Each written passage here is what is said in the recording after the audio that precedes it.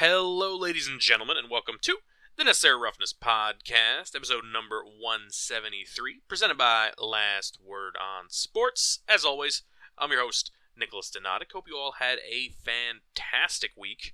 Enjoyed Week 5 NFL action. It's been a little bit of a long week for your boy here, so it might be a little bit of a shorter episode, but you know what? We had to pump out the content. We had to make sure we broke down the things we saw this last week, and of course, jumped in to break down what we might see, or if Donadic pulls through, what we will see this weekend in our Week 6 action. Alright, so let's get straight in to my Standout 7. Looking through some of the games, there were a couple things I was going to focus on, do the bigger story as we usually do, but we're pushing towards the halfway point of the season. I thought maybe we'll just do a progress check here. Look at the best team in the AFC, look at the AFC standings, do a little bit of a check-in, same for the National Football Conference, and then move on to a primetime wrap-up before we start talking about the weird story that is Steve Smith versus Jerry Jeudy. This is like the third episode in a row, by the way. We just wound up on random, off-the-field rambling. If you guys aren't a fan of it, let me know. Comment section, if where you're listening has a comment section, or social media, all social media, at Nick Donadic, Nikdonadic. Quite honestly, I think it's been decent, right? I think it's decent content for the show. We talked to Evan Neal last week. That was bizarre. We talked about the weird Justin Fields stuff. I thought that was a couple weeks ago. I'm not really sure when that even was. It's all a little bit of a blur. You know, the NFL season has launched off like a rocket, and before you know it, we're in Week 6, ready to roll. We're going to be talking Thanksgiving games in no time. Flying by in the blink of an eye. That being said, let's get started. Let's talk American Football Conference. Let's do a little bit of a standings check-in, as I said. Right now, the leader in the AFC East, after a contentious weekend for the Buffalo Bills in London, and we'll talk about that in a sec, is the Miami Dolphins at 4-1. The AFC West, led by the defending champion Kansas City Chiefs at 5-1. The AFC North is an absolute clown fiesta. Pittsburgh in first by tiebreaker at 3-2, despite having a points for, points against deficit of negative 31, and Baltimore having plus 34. Pittsburgh won the head-to-head. We'll talk about that. And the AFC South is also in a tiebreaker situation.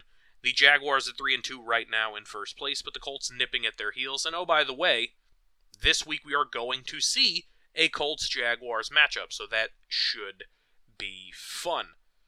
As far as the wild card goes, we've got the Colts at 3-2, we've got Baltimore at 3-2, and we've got the Buffalo Bills at 3-2. Nice and clean, no tiebreakers. Look at that. You can't ask for much more when you're doing a standings check-in. Now, the thing I wanted to get to here, who is the best team in the AFC? I think it's a little bit of an odd spot to break down. And the reason I say that is, by record, it's Kansas City, right? Chiefs fans, thumping your chest a little bit, but admittedly, I don't think anyone would argue that the Chiefs have had the most dominant start to the season. I mean, if you look across to the NFC, who, like I said at the beginning of the year, it's going to be a top-heavy conference. There's a little bit more depth in the AFC, in my opinion. You look across to the NFC, you have San Francisco and Philly just doing their thing, right? Kind of running the show. Here in the AFC, you have Kansas City. They beat Jacksonville by 8. Okay, fair enough, close game. They barely lose to Detroit. They blow out the Bears, and you're like, okay, they're going to start rolling. Then they get a little help from the Zebras. A little bit of clutch timing from them as well. They beat the Jets. Barely beat Minnesota, right? 27-20. It was 27-13 after 3, but 27-20 will play the game. And then this past week on Thursday Night Football, 19-8 over Denver. This is a Denver team that gave up 70 points not too long ago. Right? It's a Denver team that lost to the Jets, right? Okay, well, that's interesting. You can't go just by record. All right, let's look around. Well, Jacksonville lost to Kansas City, but at the same time, Jacksonville also beat the Buffalo Bills, as we just alluded to, in a pretty interesting game that we can dive into here. If you'd like, Jacksonville wins this one 25-20. They're up 11-0 at the end of first. By the way, 11-0, very odd score. High-scoring fourth quarter, though, 14-13 in the fourth. Trevor Lawrence in this game goes 25-37 for 315 and a touchdown. Travis Etienne, his Clemson running mate, 26 carries, 136 yards on the ground, 2 touchdowns. Of course, Calvin Ridley had a big game, $122. Christian Kirk showed up, 78 of his own. Evan Ingram a little bit lost in the wash, but 4 catches for 28 in this one. 27-40 on the other sideline for Josh Allen, 359, 2 touchdowns, and a pick. And this is pretty much, all right, like I'm not going to rip the Bills. They just beat Miami last week. The Bills are a good team. They're going to be a playoff team. I consider them an AFC title contender, a Super Bowl contender. I don't think I'm alone in that, obviously. However, they ran for under 40 yards in this game. And that's not to say you have to have an elite rushing attack to be a title contender, but, and look, Jacksonville's got a good defense. This game showed 2 of the issues that might rear their head if you're a Buffalo fan and you're like, all right, well, how did we lose X game? Well, Josh threw the ball to the other team, and we had no running game really to speak of, so you got one-dimensional, right? And they've been one-dimensional. It's not breaking news that Josh Allen is one of, if not their best runner of the football. And that's not to knock Damian Harris, who had good times in New England. He's a pretty good back. That's not to knock Latavius Murray, who's, on the back end of his career, but he's still pretty talented. And James Cook, who I think is pretty good. But I thought Devin Singletary was good too. And it just didn't really develop into a potent rushing attack. Never did. Which is interesting, because you talk about a quarterback with great mobility and a solid passing attack, and somehow you can't really develop a running game, which is interesting to me. On the receiving side of this one, before we move on from the stats, Stephon Diggs, 8 for $121 and a touch, great game. Gabe Davis, 6 for 100 and a touch, great game. I mean, this game at one point was 18-13 with Buffalo going for 2 to make it a 3-point game. ETN winds up scoring the go-ahead touchdown. Obviously, Buffalo goes down and makes this a 1 score, but didn't wind up with the onside kick. That being said, this is a big statement win for Jacksonville. They played close with Kansas City, and they beat Buffalo. At the beginning of the year, I was saying I think they're going to be in contention to rise up from just, the AFC South Division winner to a legitimate AFC contender, and I think this game, lends some credence to that. We'll see how they do against Indy. If they get blown out by the Colts for some reason, then I'll probably have to eat some crow. But as we stand right now, an impressive win for the Jacksonville Jaguars. Now that brings us back to the question. Would you say right now, they just beat Buffalo. Would you say right now Jacksonville's better than Buffalo? I don't know if I would. And look, that might sound foolish, but we're talking big picture here, and they literally just beat them. How can you make that argument? Well, I mean, come on. Come on. Who did Vegas think was going to win? Who did you, right now listening, who did you think was going to win? Come on. Come on. It's not shocking to me if anyone were to make the argument, yeah, they beat Buffalo, but Buffalo's still better. I'm sure there's some people out there that would say that with Miami versus Buffalo. Yeah, Buffalo got them, but the game was in Buffalo. Miami's still super explosive. Miami's going to beat them if they play down in Miami. When they play down in Miami, rather. And that's a fair argument. And that we're kind of doing to cross sports as we are inclined to do on this show, you're almost doing like an MMA math sort of thing at this point. MMA math being like, he beat so-and-so beat that guy, so that means that this guy can beat that guy too. It works sometimes, it doesn't work all the time. For pretty obvious reasons, I would say. And the reason I mention that is, well, Kansas City beat Jacksonville, and Jacksonville beat Buffalo. Buffalo beat Miami, so does that mean that Kansas City is the best team? Where does Pittsburgh fit into all this? Because they're tied for first place right now. They beat Baltimore, and I'm sure there's people out there that would say 6 weeks from now that's not going to be the case. They're not going to be in first place. Oh, by the way, Cincinnati is slumping. How long is that going to last? Which, admittedly, as someone who picked Cincinnati to be not only an AFC contender, but a title contender, is a fair question, right? We know Joe Burrow's not healthy right now, but will he be healthy for the meat of the season? Will this be a situation like Baltimore's had in the past handful of years where their QB has been injured and it's just been a sort of an issue, right? And it kind of derails the season. That's entirely possible as well. Not to mention Baltimore, by the way, who is 3-2, and as I've said, Lamar Jackson seems to be good for an injury the last couple of years. Right or wrong, that's just the way it seems to be. So, how's that going to go? How's that going to play into the power struggle? Now, I didn't ask the question if I didn't have an answer, that is, in mind for you. Am I satisfied with my answer I'm about to present you? No. Is it a little bit of that MMA math I just discussed? Or boxing math, if you're a boxing fan, I guess. Perhaps. I will rule out teams for you here.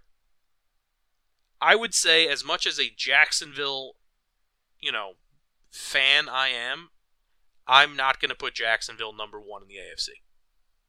I'm not going to do it. I think they lost a close game to Buffalo. Not to mention it was overseas, which is, Buffalo was quote-unquote home, but it's a neutral site game for all intents and purposes. Although you could make the argument Jacksonville was already over there. They were a little bit more acclimated, no jet lag or whatever. Additionally, Jacksonville plays there like once or twice a year at this point. A decent chunk of fans there for them. I'm ruling out Jacksonville. Teams that I will honorable mention here. If Indy wins this week, they've got to have a seat at the table, right? Indy without Anthony Richardson is going to be a tough case, but Indy's a good team. Genuinely. They are a good squad. Pittsburgh and Baltimore, the AFC North is such a clown fiesta. I am not going to be willing. I mean, it's not a shock that I'm saying that, right? Pittsburgh's defense is tremendous. I like Kenny Pickett. I need to see more. Consistently. I think he's talented. I thought he was talented back at Pitt. He needs to show a little more, right? Now, has he shown more than some of these other young QBs in the NFL? Maybe, depending on who we're asking, depending on who we're talking about. And it was a huge play to, apparently, based on Matt Canada's reaction, their offensive coordinator, straight up call his own play and hit George Pickens for a go-ahead touchdown at home against a hated division rival. Tremendous. That is a gutsy play. That's one of the plays where if he can take his game to the next level, they'll be talking about for years to come as the moment when they realized they had something in a young Kenny Pickett. That being said, that's a hard division because, like I said before, Lamar Jackson's health is always a question mark for me, but he's been out there, and obviously it wasn't enough for them to beat the Pittsburgh Steelers. Will Cincinnati get healthy? And by Cincinnati, I mean Joe Burrow. We'll find out. We're getting to the point, I promise. Miami has lost to Buffalo. Okay? So does that disqualify them from being the best team in the AFC? They lost to Buffalo in Buffalo. Well, Buffalo lost to Jacksonville. I don't think that disqualifies them. However, and this will be that, me being that guy, Buffalo losing to the Jets has to disqualify them. Right? It's week 1, I get it. But it exemplified all the things that you're concerned about when you have a gunslinger quarterback. If you can lose to a Jets team who was demoralized, downtrodden, and was using their backup QB 1 week into the season, not even 1 day into the season, you can lose to anybody. Now, with a gunslinger QB, you can beat anybody too. I want to see some more Von Miller. Let's see how he looks this season, and then I'll see. So that leaves me with Miami and the aforementioned Kansas City Chiefs, who I just told you I've kind of been underwhelmed by. It's a tough one. Kansas City lost opening night as the defending champ to a Detroit team that was hungry out there, yada, yada, yada. Close game. Miami got punked on the road, gave up 48 to their division rival. Showed that their strength, which is putting up points, can also be a strength for teams facing them depending on the matchup. I don't love the skill position talent for Kansas City, which is the absolute opposite of the Miami Dolphins situation where you have Tyreek Hill, Jalen Waddle, and the gang, right? And Devin Achane. Achane? I believe I've been botching the name. I've heard it different ways. We'll go with Devin A in the backfield. One of the fastest running backs in the league already. Who's obviously going to be dealing with some injury issues. But that's neither here nor there. I guess I'll default. I'll be boring. I'll give it to Kansas City. They've won 5 in a row.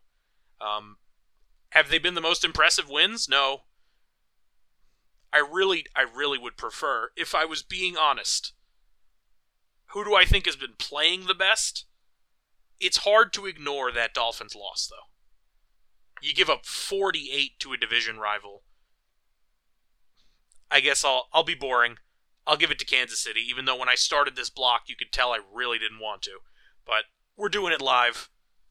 I guess Kansas City by default as the defending champ, 5-1. I'll give them the AFC crown as we sit right here, pushing into Week 6 of the NFL season. That takes us to the National Football Conference. Now, you and I both know that there's only 2 teams that could be the answer here, right? But we'll do the honorable mentions. Tampa Bay sitting at 3-1, leading their division, with the Falcons and the Saints right behind them at 3-2 apiece. Very hotly contested. I like what I've seen in bits and pieces from all 3 of those teams, if I'm being frank. Detroit taking advantage of a Rodgers-less division, and Minnesota slumping. They're 4-1. They have to get a nod. I think right now they are likely the 3rd best team in the NFC. You want to say, oh, Seattle's 3-1. I mean, Seattle beat the Panthers. Hooray. Seattle beat the Giants. Hooray. I don't know, guys. I don't know. They beat Detroit in Detroit. That's fair. You can make that argument. It's the same thing I was talking about with the AFC. How can you put a team above the other team when they've beaten them? Well, it's a power ranking. It's not a standing, right? They beat them in Detroit, too. So maybe I'm wrong on that one. Let me know what you guys think. Either way, and then, of course, honorable mention, I guess, to Dallas, who looks beat up and doesn't look like the same team that blew out the Giants about a handful of weeks ago. Oh, by the way, playing the Giants and Jets, not exactly a test of your caliber of talent in the NFL this year. Just putting that out there. We're here to have the debate, the Philadelphia Eagles versus the San Francisco 49ers. I'm giving the nod as we sit here today to San Francisco.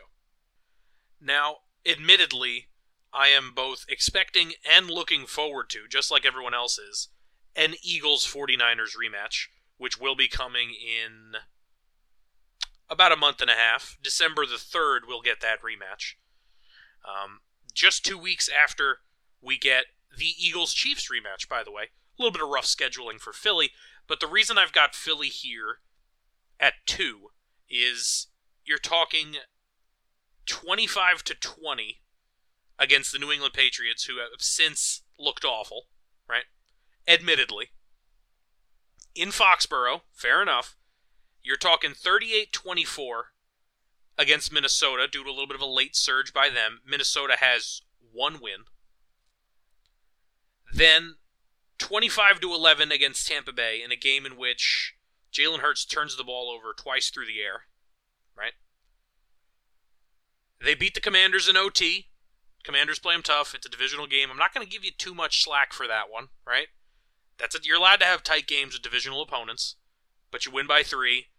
And then this past weekend, I mean, you beat the Rams in the Rams' place, which is not saying too much, but admittedly, 23-14, not the most impressive victory for the bulk of this game. They didn't score at all in the 3rd quarter. They scored late in the 4th, or not late in the 4th, rather, but in the 4th quarter to make this a 2-score game.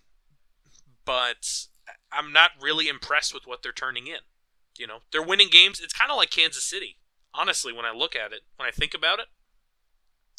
They're churning out wins, and that's all that matters. And you want to hit your stride and hit your peak come playoff time, so maybe that's what they're aiming to do. And quite honestly, that is the smart approach. And it's from 2 teams that have, obviously, had playoff success. San Francisco, on the other hand, 30-7 in Pittsburgh against what's one of the better defenses in the league. Close victory for them against the Rams, 30-23 as well. Maybe the Rams are a little underrated, especially with Kupp coming back now. They blow out the Giants as they are inclined to do. They blow out the Cardinals as they are inclined to do. And then they blow out the Dallas Cowboys worse than they blew out any of those other teams. That is very impressive to me. Not because Dallas, I wasn't really buying into the Dallas world beater hype. Dak Prescott goes 14 of 24, a $153, a touchdown, and 3 interceptions. Oh my goodness. Was it a day of reckoning for the Dallas Cowboys in Santa Clara this past Sunday night? On the other side, Brock Purdy doing what he does, 17 of 24, 250, 4 touchdowns. I mean, Jordan Mason out of the woodwork has more rushing yards than McCaffrey. McCaffrey gets his touchdown, as he always does. I don't think we've even seen Deebo Samuel really have a big game yet this year. George Kittle, 3 catches, 3 touchdowns. Okay, sure. I mean, it's... I wouldn't go so far as to say an embarrassment of riches, right? Like, I'm not going to say this is an all-time offense, at least not right now. I mean, if these things carry out and they go 15-2, maybe I will.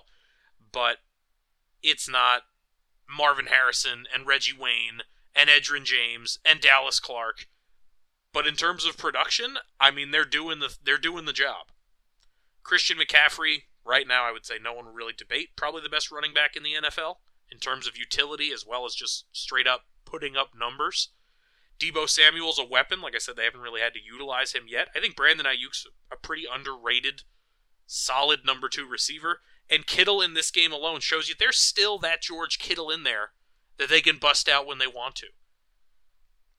The numbers might have declined a little bit, due to injuries or this and that, and switching to being they were always a West Coast offense, run the ball, pound the ball kind of thing, but he's still that guy. Is he going to be the best tight end in the NFL in terms of statistics and sort of putting up receiving yards and touchdowns? Probably not in an offense like this, but the talent's still there. This is a really good team. You take a look at San Francisco's schedule. Right now they're 5-0, obviously, as are the Philadelphia Eagles. This week they've got Cleveland with no starting quarterback.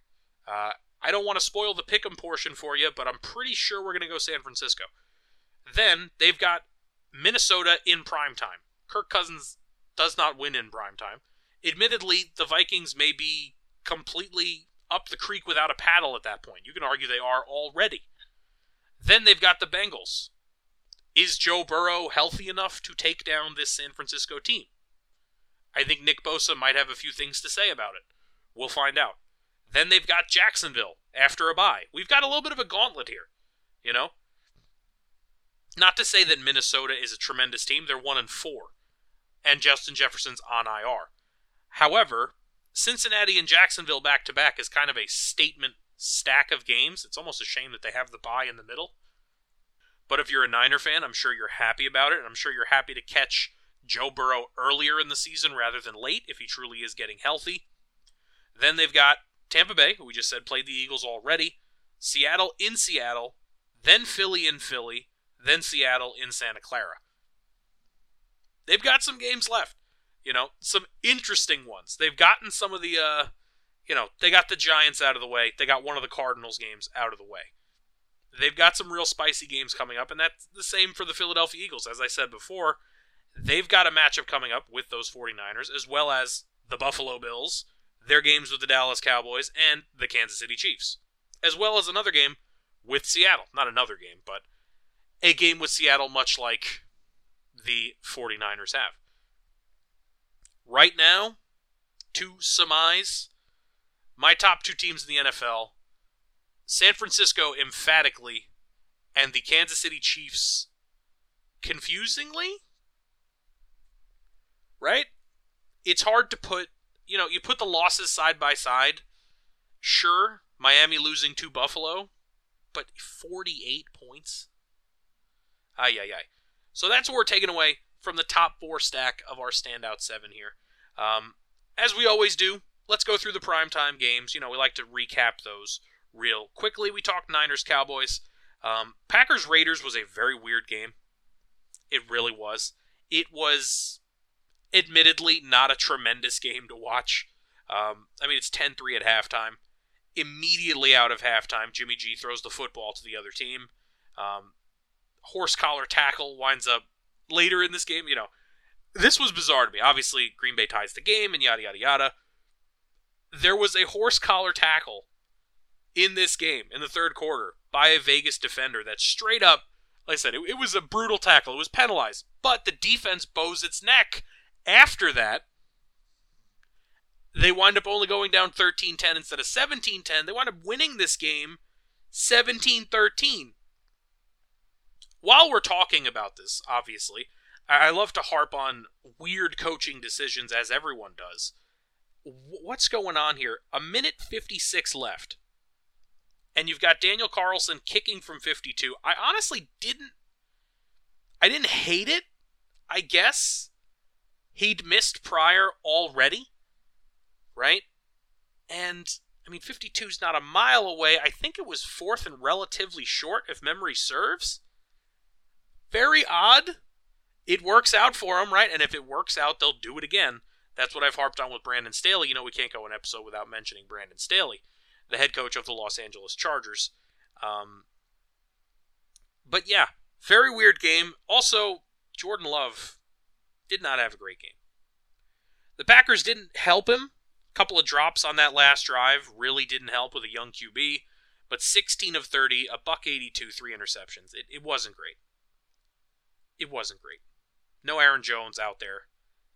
Yeah. Not tremendous. Thursday Night Football, another game that, quite honestly, wasn't great. It wasn't great. Mahomes goes 30 of 40, 306, a touchdown and a pick. Isaiah Pacheco looked pretty good on the ground.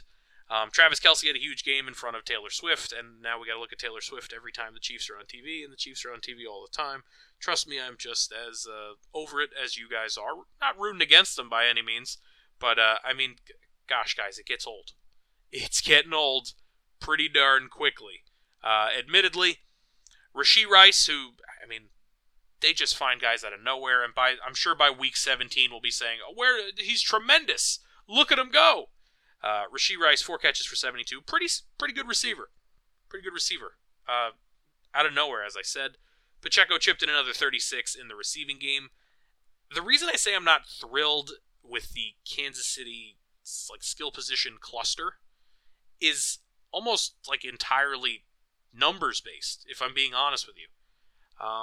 Travis Kelce's tremendous, and I think there's some really good athleticism there. I like Richie James a lot. I liked him when he was with the Giants, and he doesn't really get a sniff in this offense.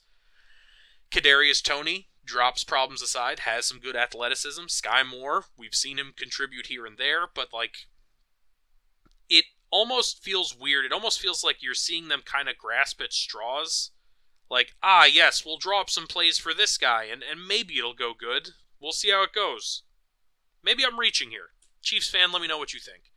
But the fact that they're being so, for the lack of a better term, diverse in where they're trying to facilitate offense is kind of weird to me. I don't know. They don't have a go-to guy outside of Kelce, and maybe that's all you need. But when you look across the AFC and you see a little bit more depth, or even across the NFL, I should say, when you look at San Francisco, when you look at Philly, when you look at Miami, when you look at Buffalo, a little bit more depth in terms of premium talent at that position, it's really Andy Reid with his playbook and some athletic dudes. Is it going to be enough? I'm not sure. Has it been enough before? Yeah, it has. You remember a few years back them bringing Jerick McKinnon in out of nowhere, and he looked tremendous. He was the perfect X factor for them for a little while there. And maybe this will be the same. But I'm not exactly sold on. This is completely a diatribe. Because what we're supposed to be talking about is the fact that the Denver Broncos, coached by Super Bowl champion head coach Sean Payton, put up 8 points in primetime. 95 passing yards for Russell Wilson, 2 interceptions. Javonte Williams looked good when he got the ball, 10 carries for 52. All right, I guess. Cortland Sutton, 4 catches for 46. That's half their passing yards. The defense didn't look bad. They did not look bad in this one. Also, by the way, Denver was shut out into the fourth quarter. 4 field goals for Kansas City in this game, just the lone touchdown. Kind of odd. Just one of those things. Like I said, this is a team that gave up 70 points. You scored 19 on them. You're at home. It's a short week. How? It doesn't exactly instill confidence. That's the primetime wrap-up. Let's take us into number 6 in the standout 7 here. Let's talk about this weird Steve Smith-Jerry Jeudy conflict before we push to the end and eventually push into the pick'em portion of this week's episode. So, apparently, at one point, Steve Smith had referred to Jerry Jeudy as just another guy. Okay. I mean, fair enough. Jerry Jeudy, I think he's pretty talented, admittedly.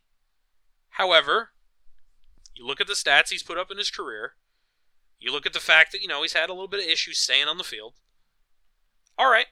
I think that's a fair assessment to make of Jerry Jeudy, if I'm being completely honest with you.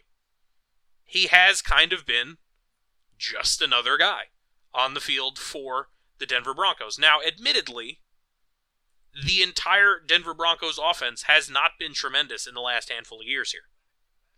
But you're talking about a guy that was picked middle of the first round. You want to have beef with it? Sure. Okay. So then supposedly, or apparently I should say, not supposedly, this is from the horse's mouth, Steve Smith tried to call over Jerry Jeudy while he was working his media obligation, I believe, for Amazon or perhaps NFL Network. I don't remember explicitly where he works nowadays.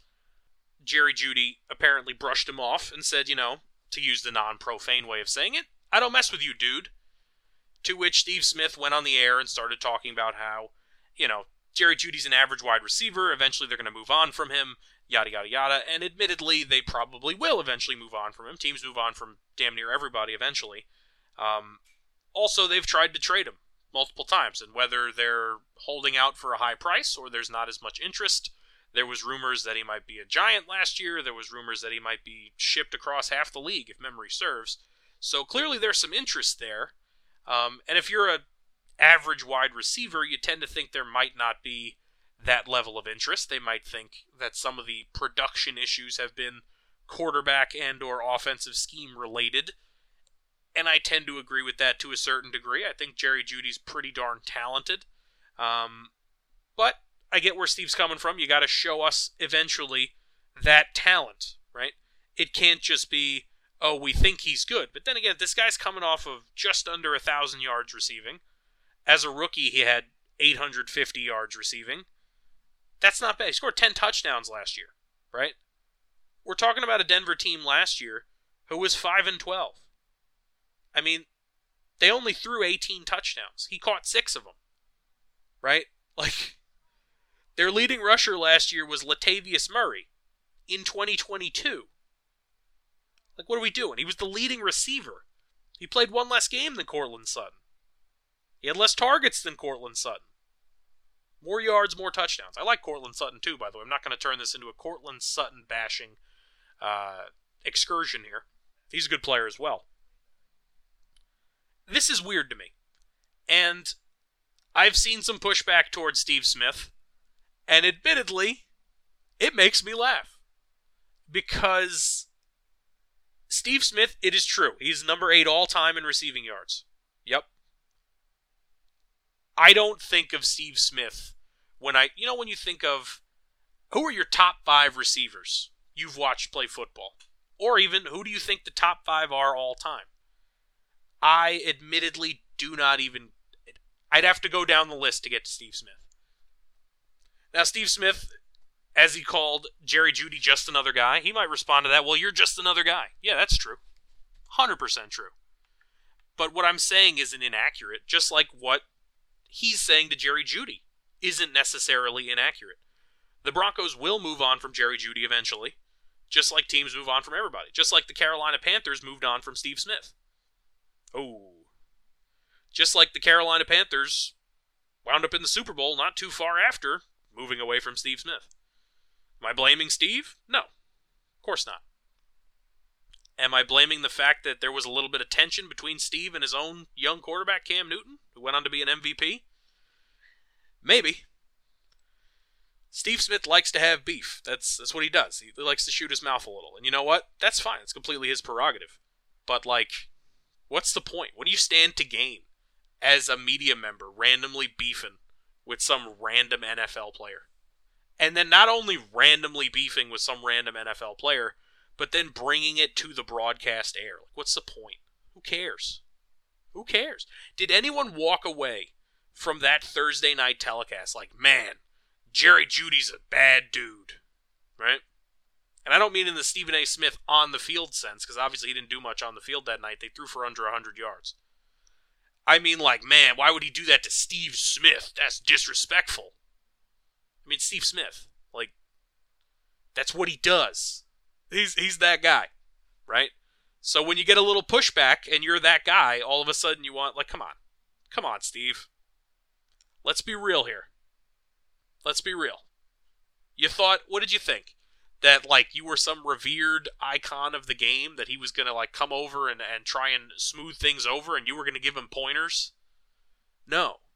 I mean, you're not Terrell Owens, you're not Larry Fitzgerald, you're not Randy Moss, like, you're not in that group, dude. And that's not to say you weren't a good player. You were a great player in your prime. But, I mean, you won a comeback player of the year. You made a couple Pro Bowls. Like, dude, what are we doing? 10 years from now, you know those, you guys follow any of those social media pages that are like, random player of the week in this sport? Right? Maybe more than 10 years from now. Who knows what social media is going to look like then, by the way. I might just beam it into your brain with that Elon Musk Neuralink or something. So you might get a notification in the corner of your eye via your brain stem that says, hey, remember 15 years ago today, 20 years ago today, when Steve Smith had 185 yards and 3 touchdowns or something like that? And you'll go, no, I didn't remember that. I didn't remember that at all. 20 years from now, 30 years from now, there's going to be dudes, probably Carolina Panther fans. You'd hope if you're a Panther fan, you'd have won a title by then, right? Got Bryce Young. You've been to the big dance. Hopefully you get over the hump. And you're going to turn to your kid and you're going to go, you know, when I was a kid, there was this guy, Steve Smith, and he was really good. And your son's going to go, okay, Dad. Okay. Right? Everybody has it, right? If your father or your grandfather, whoever's like, you know, I remember when I was young, Mark Bavaro, he was a monster. Mark Bavaro, he was the man. Okay, well, yeah. And he was, right? For Giants fans in the 80s, early 90s, late 80s. So, my point in this is, like, come down off the podium a little, the high pedestal, rather, that you're on, Steve. Like, what do you stand to gain from ripping Jerry Jeudy? Look at this Denver offense. You tell me what stats you'd be putting up in this Denver offense. You'd be on the sideline throwing a hissy fit, but what would that accomplish? Right? Like, what are we doing here? I don't know. That's my take on the whole Steve Smith random beat. It's just so random, guys. That's the other thing. And I mean literally. Like, people like to make the joke about the NFL being scripted. If this was scripted, this is written by an AI. Like, this is Mad Libs. Give me an NFL team legend, but not like you know, don't give me like one of the Hall of Fame guys yet. Give me like an NFL team legend who's not in the Hall of Fame. Steve Smith. All right, now give me a first-round draft pick from the last 7 years who hasn't panned out, but he's still in the league on that first team. Daniel Jones. No. Give me another one. A receiver, same position. Chase Claypool. No. I said first-round pick. And he's not on his team. All right, Jerry Jeudy. Can you believe what Steve Smith said about Jerry Jeudy on Amazon Prime Football? Like, it's just so odd. It's so odd I had to mention it in the show, even though, admittedly, I really honestly don't care. I find it moderately funny. And we had a little bit of time. You know what? Let's fill it in there. News and notes. Number 7 in the Standout 7. Before we get to the picks, let's do a little bit of a roundup here. Jonathan Taylor got his money. 3 years, $42 million from the Indianapolis Colts. Buffalo, big injury. Matt Milano, done for the year. Adding on to the Achilles injury that Tre'Davious White suffered just a few weeks back. Elijah Vera Tucker for the New York Jets is going to be out for the year as well. Jets already, obviously, suffering after the Rodgers injury. Now they lose one of their better offensive linemen. Anthony Richardson supposedly going to be out 4 to 6 weeks with a similar-ish shoulder injury to Derek Carr, obviously a little bit more severe, and or getting a little bit more care as a young QB. Expectations are different for the Saints and the Colts, I would say. James Conner going to miss some time for the Arizona Cardinals. He's going to IR. as well as we mentioned earlier, Justin Jefferson to IR. Deshaun Watson, not going to go this week for the Cleveland Browns. The Denver Broncos cutting ties with former Chief Frank Clark. Perhaps a reunion in the works, we'll find out eventually. And the Rams trading in a very weird move, just unexpected. The Rams trading Van Jefferson to the Atlanta Falcons. Admittedly, considering Puka Nacua has kind of taken their offense by storm, and now you have Cooper Kupp back, you still have Tyler Higbee there. There's not enough football to go around, you know? So maybe Van was a little unhappy. You know, against the Eagles, he did get goose egg for targets and receptions. The first couple of weeks, he got 4 catches against Seattle a while back. He's had 4 catches since. Pretty good player. This is a guy in 2021 who had 800 receiving yards. He's a good player. Truly. That was the Super Bowl Rams, by the way, when they were throwing the ball all over the yard. Just about 5,000 yards for Stafford, 41 touchdowns. That was a good team. He was their number 2 receiver per yardage. He was. Interesting. I think he'll be a good addition for Atlanta. Let's see what he brings to the table. Couple more news and notes items here. This made me chuckle a little bit. Talking about the New York Giants offensive line. We talked PFF last week when we were ranting about Evan Neal. Like I said, I don't really defer to PFF too often, but when it comes to grading at positions, you know, they are seen as the gold standard, so I'll defer to them. Giants offensive linemen ranked 65th out of 65, 64th out of 65, that's Evan Neal, in Week 5, by the way, specifically. 63rd out of 65, 70th out of 70, 65th out of 70, 55th out of 70, and 30th out of 31. There are only 32 teams, by the way. And then there was buys, too, so we're talking like backups getting into action. Another note from the Packers' loss to the Las Vegas Raiders. Jair Alexander, the star corner for the Packers, quote, "The defense, we got to be the ones to score and stop them from scoring." He continued, "I think at this point it's pretty obvious the defense has to not give up any touchdowns."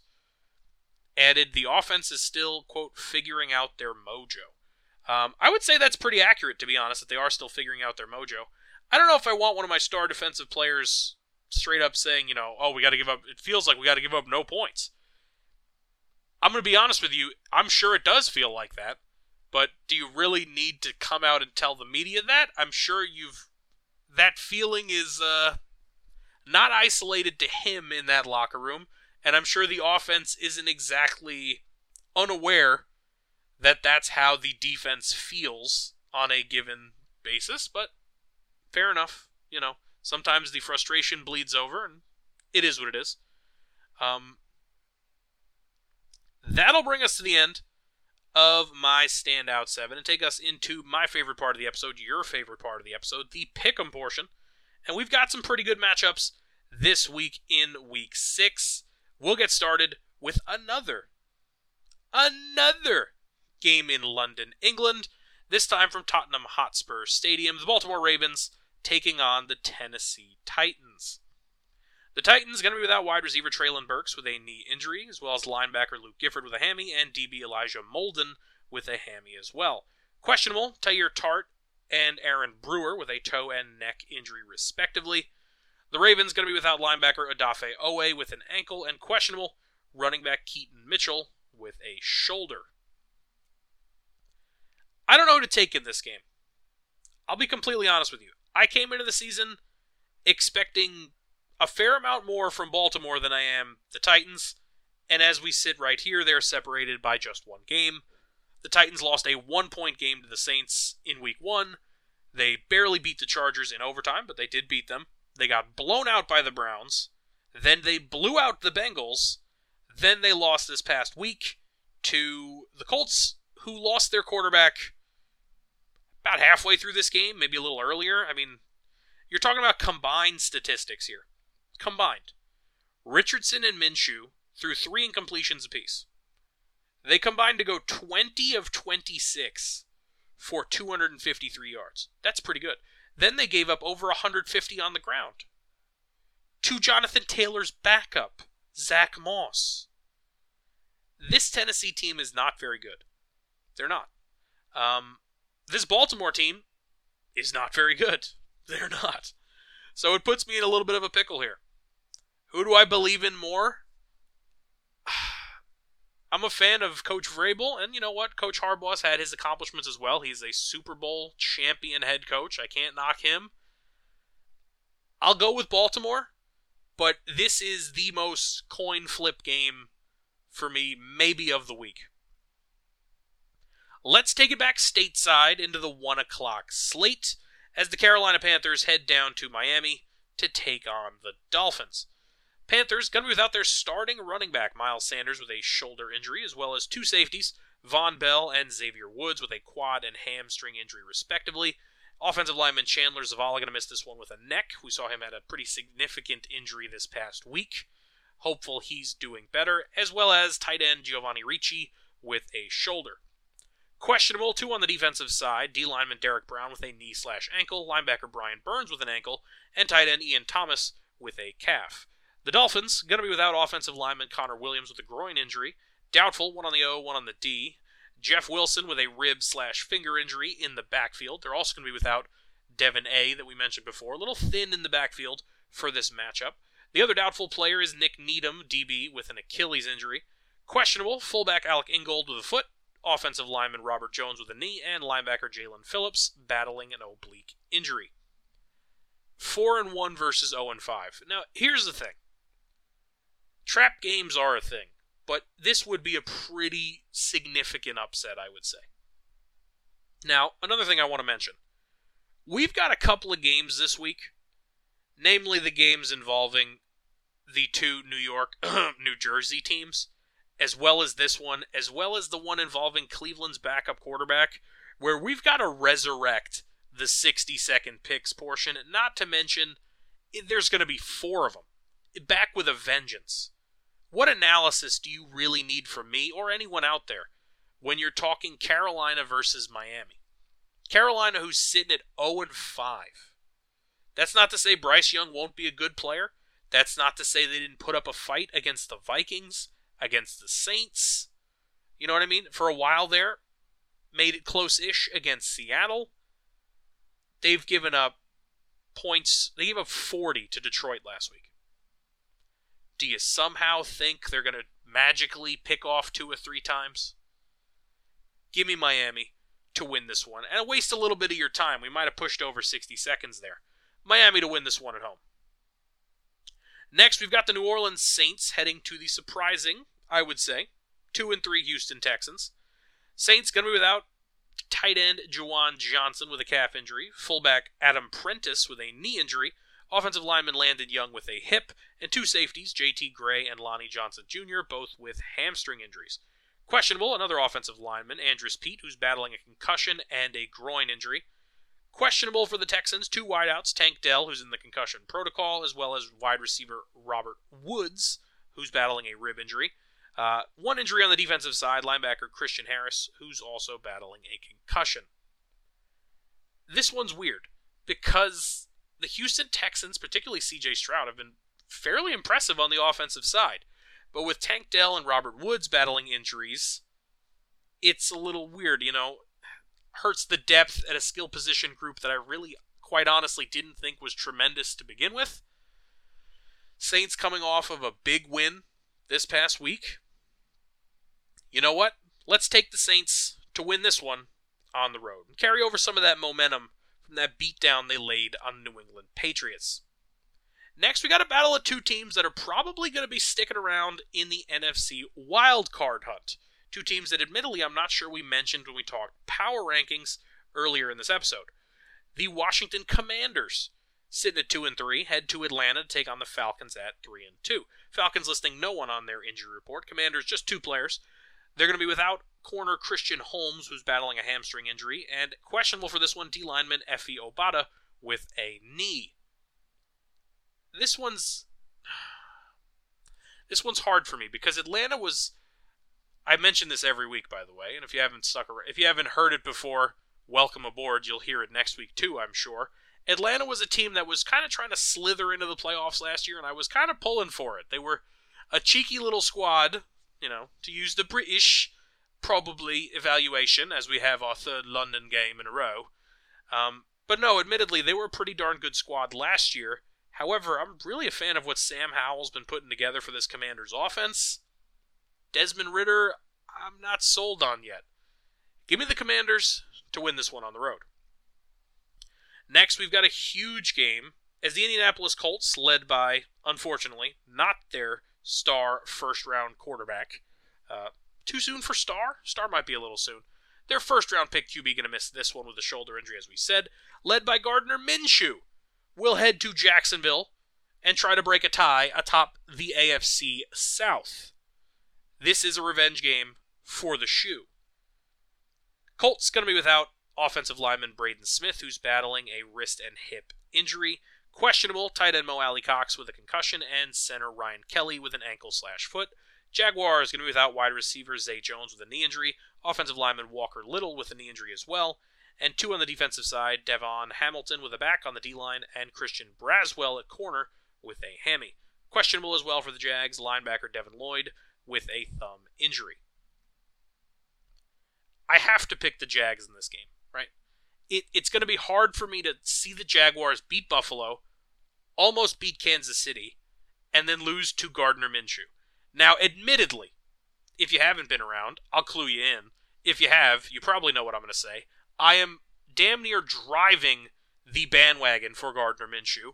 I believe he is a pretty darn talented QB who deserves to get a fair shake. Give him his chance. I'm not sure who will do it. I was saying maybe the Jets should try to deal for him, but now obviously with the Richardson injury, that won't happen. Not to mention they're content to just run out Zach Wilson and see how it goes. However, that's going to work out for them. But admittedly, I am a big fan of Gardner Minshew. I think he's pretty darn talented. He went out there and beat Baltimore. He didn't mess anything up last week, and they brought home the win against the aforementioned Tennessee Titans. So that puts us in a situation where, do I think, fueled by the revenge game narrative, they could pull this off on the road? Not to mention with Jonathan Taylor featuring back in, Zach Moss off of probably the best game of his career. I won't check those stats. I'll assume it is. $150 on the ground's a great game. Could they find a way to win this one? Could they force a couple turnovers from Trevor Lawrence? Maybe get some pressure on the QB? I think they could. I think this is going to be a gritty, probably not super high-scoring game, but I got to lean towards the home team. I got to lean towards Jacksonville with Anthony Richardson not going. I think his missing athleticism is key. Give me the Jags. I know it's boring, but give me the Jags to win this one at home. Next, the Seattle Seahawks head to Cincinnati to take on the Bengals. They're going to be without two corners, Kobe Bryant with a toe and Artie Burns with a hamstring injury. Doubtful offensive lineman Damian Lewis with an ankle. Questionable, another offensive lineman, Phil Haynes with a calf, and backup QB Drew Lock with an ankle injury of his own. The Bengals going to be without linebacker Akeem Davis-Gaither with a knee injury. Questionable, wide receiver T. Higgins, who's battling that rib injury he sustained a few weeks ago. And then a couple on the defensive side, D-lineman Josh Tupu with a toe, linebacker Devin Harper with a hammy, and corner Chidobe Awuzie, one of the best names in the league, with a back injury. Based on what we've seen so far this season, I should pick Seattle in this game. And I should pick Seattle in this game pretty easily. But my pride's going to get in the way. As someone who just watched Jamar Chase have 43 catches for 6,000 yards against the Cardinals, which is admittedly, it's the Cardinals, it's not the hardest thing to do. However, like I said, I did pick this Bengals team to win the AFC. I did pick this Bengals team to go all the way and win the title. They're going to have to start piecing together a couple of win streaks eventually. They're at home. They're facing Geno. 2 corner injuries for the Seattle Seahawks in this game. Give me the Bengals. Picking against my brain to win this one at home. Next, we head to the NFC North, where the slumping, and honestly, maybe drowning, Minnesota Vikings head to Chicago to take on the Bears. The Vikings going to be without Justin Jefferson, as we said, on IR. Questionable for them as well, running back Kene Nwangwu with a back injury. The Bears going to be without 3 running backs, count them. Running back Khalil Herbert going to miss this one with an ankle. His backup Travis Homer going to miss this one with a hammy. And Roshan Johnson going to miss this one in the concussion protocol. They're also going to be without wide receiver Equinemius St. Brown, another top name in the league, with a hamstring injury. And DB Terrell Smith with an ankle/illness. Questionable O-lineman Lucas Patrick with a concussion. And DB Eddie Jackson with a foot injury. Wow, that's a lot of running backs to be missing a game. Chicago's offense in the last couple of weeks has been a little puzzling to me. And it's not in the way that it was weeks prior. Because they dropped a 40 bomb on the Commanders. They dropped 28 on the Broncos. I mean, they had 28 combined the 2 weeks before that. So, have they figured it out a little bit? Well, if the Vikings watched the Thursday night game against the Commanders, they might want to double or triple cover DJ Moore. Moreover, without Justin Jefferson, we're going to need to see TJ Hawkinson step up. We're also going to need to see Jordan Addison, who's been having a pretty good start to his rookie year, kind of take over as the number 1, and that's a big jump. However, as much as the Bears probably should win against a Vikings team that's slumping without their star receiver, I think they're still the Bears. And I think Jordan Addison and Hawkinson with Madison in the backfield, Cam Akers trying to feature his way into this offense, could and probably should be enough if the Vikings want any chance at salvaging this season and making a playoff run. Give me the Vikings to win this one on the road. Next, it's one of those games I talked about before. It's our final 1 o'clock kick. The 49ers head to Cleveland to take on the Deshaun Watson-less Cleveland Browns. We'll speed through this one. The Niners listing 2 players as questionable, running back Elijah Mitchell with a knee and linebacker Dre Greenlaw with a hammy. The Browns, as we said, are going to be without Deshaun Watson, who still has not been cleared to return to play. They're also going to be without their offensive lineman Joel Bitonio with a knee injury, as well as wide receiver Cedric Tillman, who's battling a hip injury. Questionable for them, tight end David Njoku, who sustained burns a couple weeks back, I believe, as we saw, as well as center Ethan Pocic, who's battling a chest, knee, and foot combo. The 49ers are going to win this game.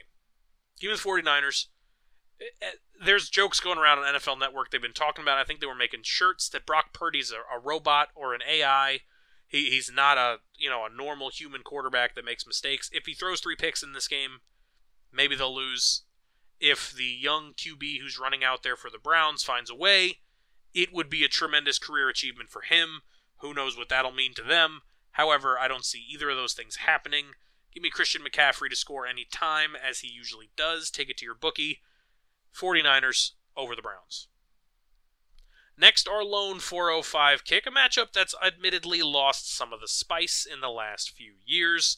The New England Patriots head to Vegas to take on the Raiders.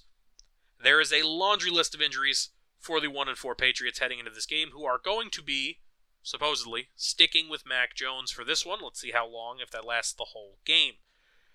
The Patriots are going to be without wide receiver Juju Smith-Schuster in the concussion protocol, wide receiver Demario Douglas in the concussion protocol, offensive lineman Cole Strange with a knee injury, offensive lineman Riley Reif and Tyrone Wheatley Jr. also with knee injuries, as well as linebacker Matt Judon with an elbow and DB Cody Davis with a knee injury.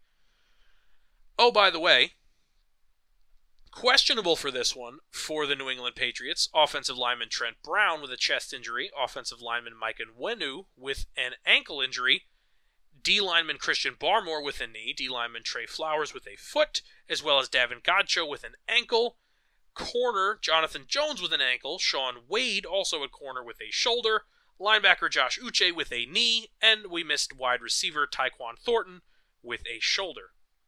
That is 7 players out, and let's see, 1, 2, 3, 4, 5, 6, 7, 8, 10 players questionable. The roster is 53 men. That is impressive. That is, oh my goodness, levels of bad luck for week 6. The Raiders, on the other hand, going to be without corner Nate Hobbs with an ankle, offensive lineman Justin Herron with a concussion, and questionable corner Jacorian Bennett with a shoulder injury. A little bit more tame. If I wasn't taking the Raiders before I read the fact that New England is signing random dudes to play for them, I would now, and I think I will. Do I think this Raiders team is going to be a playoff contender after watching them play the Packers this past week? No. Anything is possible. Josh Jacobs is tremendously talented, as is Devontae Adams. But for some reason, they went, Jimmy Garoppolo at quarterback, so I'm not really certain they think they're going to be tremendous contenders either. But that's neither here nor there. Give me the Raiders to win this one at home for the second time in the week. Next in the 425 slate, we've got an interesting NFC matchup between the Detroit Lions and the Tampa Bay Buccaneers from the big pirate ship down at Raymond James. The Lions going to be without running back Jahmyr Gibbs with a hamstring injury for this one, as well as running back Zonovan Knight with a shoulder, tight end James Mitchell with a hammy, offensive lineman Jonah Jackson with an ankle, defensive lineman Josh Paschal with a knee, and two DBs, Emmanuel Mosley with a knee and Brian Branch with an ankle. Questionable, their rising star of sorts, tight end Sam Laporta with a calf, as well as corner Khalil Dorsey with an illness. Buccaneers listing just one, Shaq Barrett questionable for this one with an illness as well. This is an interesting test game for the Tampa Bay Buccaneers, because right now the Detroit Lions are poised to potentially run away with their division, that being the NFC North. So, if you can put up a good fight against a team that's going to run away with their division and potentially be a hands-down NFC contender by way of that, it bodes well for you. What's Baker going to do? How are they going to show up to this one? This Detroit offense looks like it's kind of rolling. Are they the best offense in the league? No, I don't know if I'd go that far. 42 points against the Panthers, 34 against Green Bay in Green Bay. Admittedly, a pretty decent Green Bay defense, I would still say. 20-6 over the Falcons before. Not their best performance. They barely lose to Seattle, as we said, and they did beat the Chiefs. Detroit's a pretty darn good team. I think Tampa Bay, in a crowded division, has a shot, but I think right now Detroit is just a little bit better than the Baker Mayfield-led Buccaneers. Give me the Lions on the road. Next, our second of 3 425 kicks, we head to the NFC West to see the Cardinals take on the LA Rams from SoFi. Cardinals going to be without safety Jalen Thompson with a hamstring injury. Questionable, a laundry list for them. Wide receiver Hollywood Brown with an illness. Tight end Elijah Higgins with an illness as well. Offensive lineman Dennis Daly with an ankle. D-lineman Jonathan Ledbetter with a finger. 3 linebackers, Jesse Luketa, Myjai Sanders, and Josh Woods with a thumb and ankle injury respectively, as well as corner Garrett Williams with a knee injury. The Rams listing 3 as questionable, 2 on the line, 1 on the O, 1 on the D. Offensive lineman Joe Noteboom with a groin injury, Laurel Murchison on the D-line with a knee injury, and linebacker Ernest Jones with a knee as well. The Cardinals have been close in a lot of games, and quite honestly, this could be one of the games they could find a way to win. The Rams are decent, but not great. However, with Kupp back and Nakua doing what he's doing and Kyron Williams in the backfield, I think the Rams have a little bit too much firepower for this Cardinals team. Give me the Rams to win this one at home. Next, our final 425 game, we head to New Jersey, where the Philadelphia Eagles take on the Aaron Rodgers-less Jets. The Eagles going to be without Jalen Carter on the D-line with an ankle injury, safety Justin Evans with a knee, corner Darius Slay with a knee as well, and wide receiver Quez Watkins with a hamstring injury. Questionable, safety Sidney Brown with a hammy, and D-tackle Marlon Tuipulotu with a tricep injury. Tremendous name. Hopeful I did not botch it. Jets going to be without 3 DBs, which is exactly what you want when you're facing the defending NFC champion. Brandon Eccles with a hammy, Justin Hardy with a hammy, and DJ Reed, who's in the concussion protocol. Questionable for this one, wide receiver Xavier Gibson with an ankle of punt return to win the game week 1 fame. And defending Rookie of the Year. Well, you can't say defending Rookie of the Year because you can't win it twice. Former Rookie of the Year, Defensive Rookie of the Year, I should say, Sauce Gardner, questionable for this one as well. Give me the Eagles to win this one on the road. I said we get to 60-second picks, and here we are. Sunday Night Football. The New York Football Giants head to Buffalo to take on the Bills. The Giants going to be without quite a few players, though. Will it matter? I'm not sure. Going to be without their quarterback, Daniel Jones, who's nursing a neck injury he sustained last week against Miami, as well as offensive lineman Andrew Thomas with a hammy, Matt Pert with a shoulder, and John Michael Schmitz with a shoulder. Also, on the defensive side, they're not going to have Azeez Ojulari at linebacker with an ankle.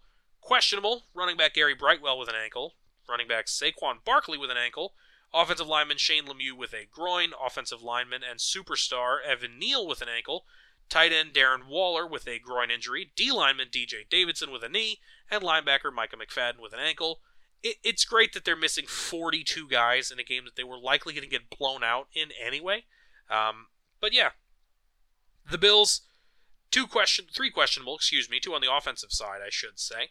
Dalton Kincaid, who's battling a concussion, and Dawson Knox with a wrist at tight end, and corner Dane Jackson with a foot injury. No one's taking the Giants to win this game. No one should take the Giants to win this game unless you like donating money to Las Vegas. Josh Allen, I said week 1, if memory serves, he'd have to throw 3 or 4 picks to lose that game. I believe he threw 3.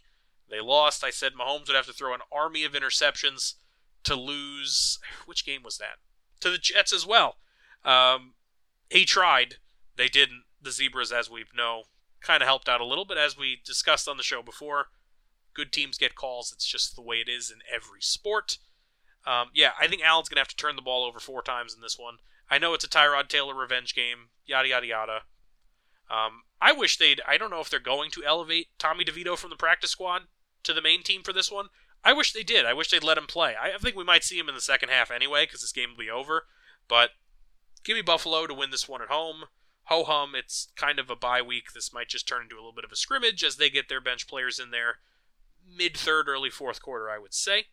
Monday Night Football, however, we have a little bit of a better matchup. 2 3-2 teams, cross conferences, as the Dallas Cowboys head to SoFi to take on the LA Superchargers. This is an interesting matchup. Cowboys, fresh off of getting beaten down, oh my goodness, by the San Francisco 49ers, and the Chargers, fresh off of a 2-game winning streak and a bye week, an early bye week. I tend to think it's a little too early for a bye, but somebody's got to take it at this point in the season, right? I'm going to take the Chargers to win this one at home. They've been close just about every game, right? I mean, we're talking 36-34 loss, 27-24 loss, 28-24 win, 24-17 win.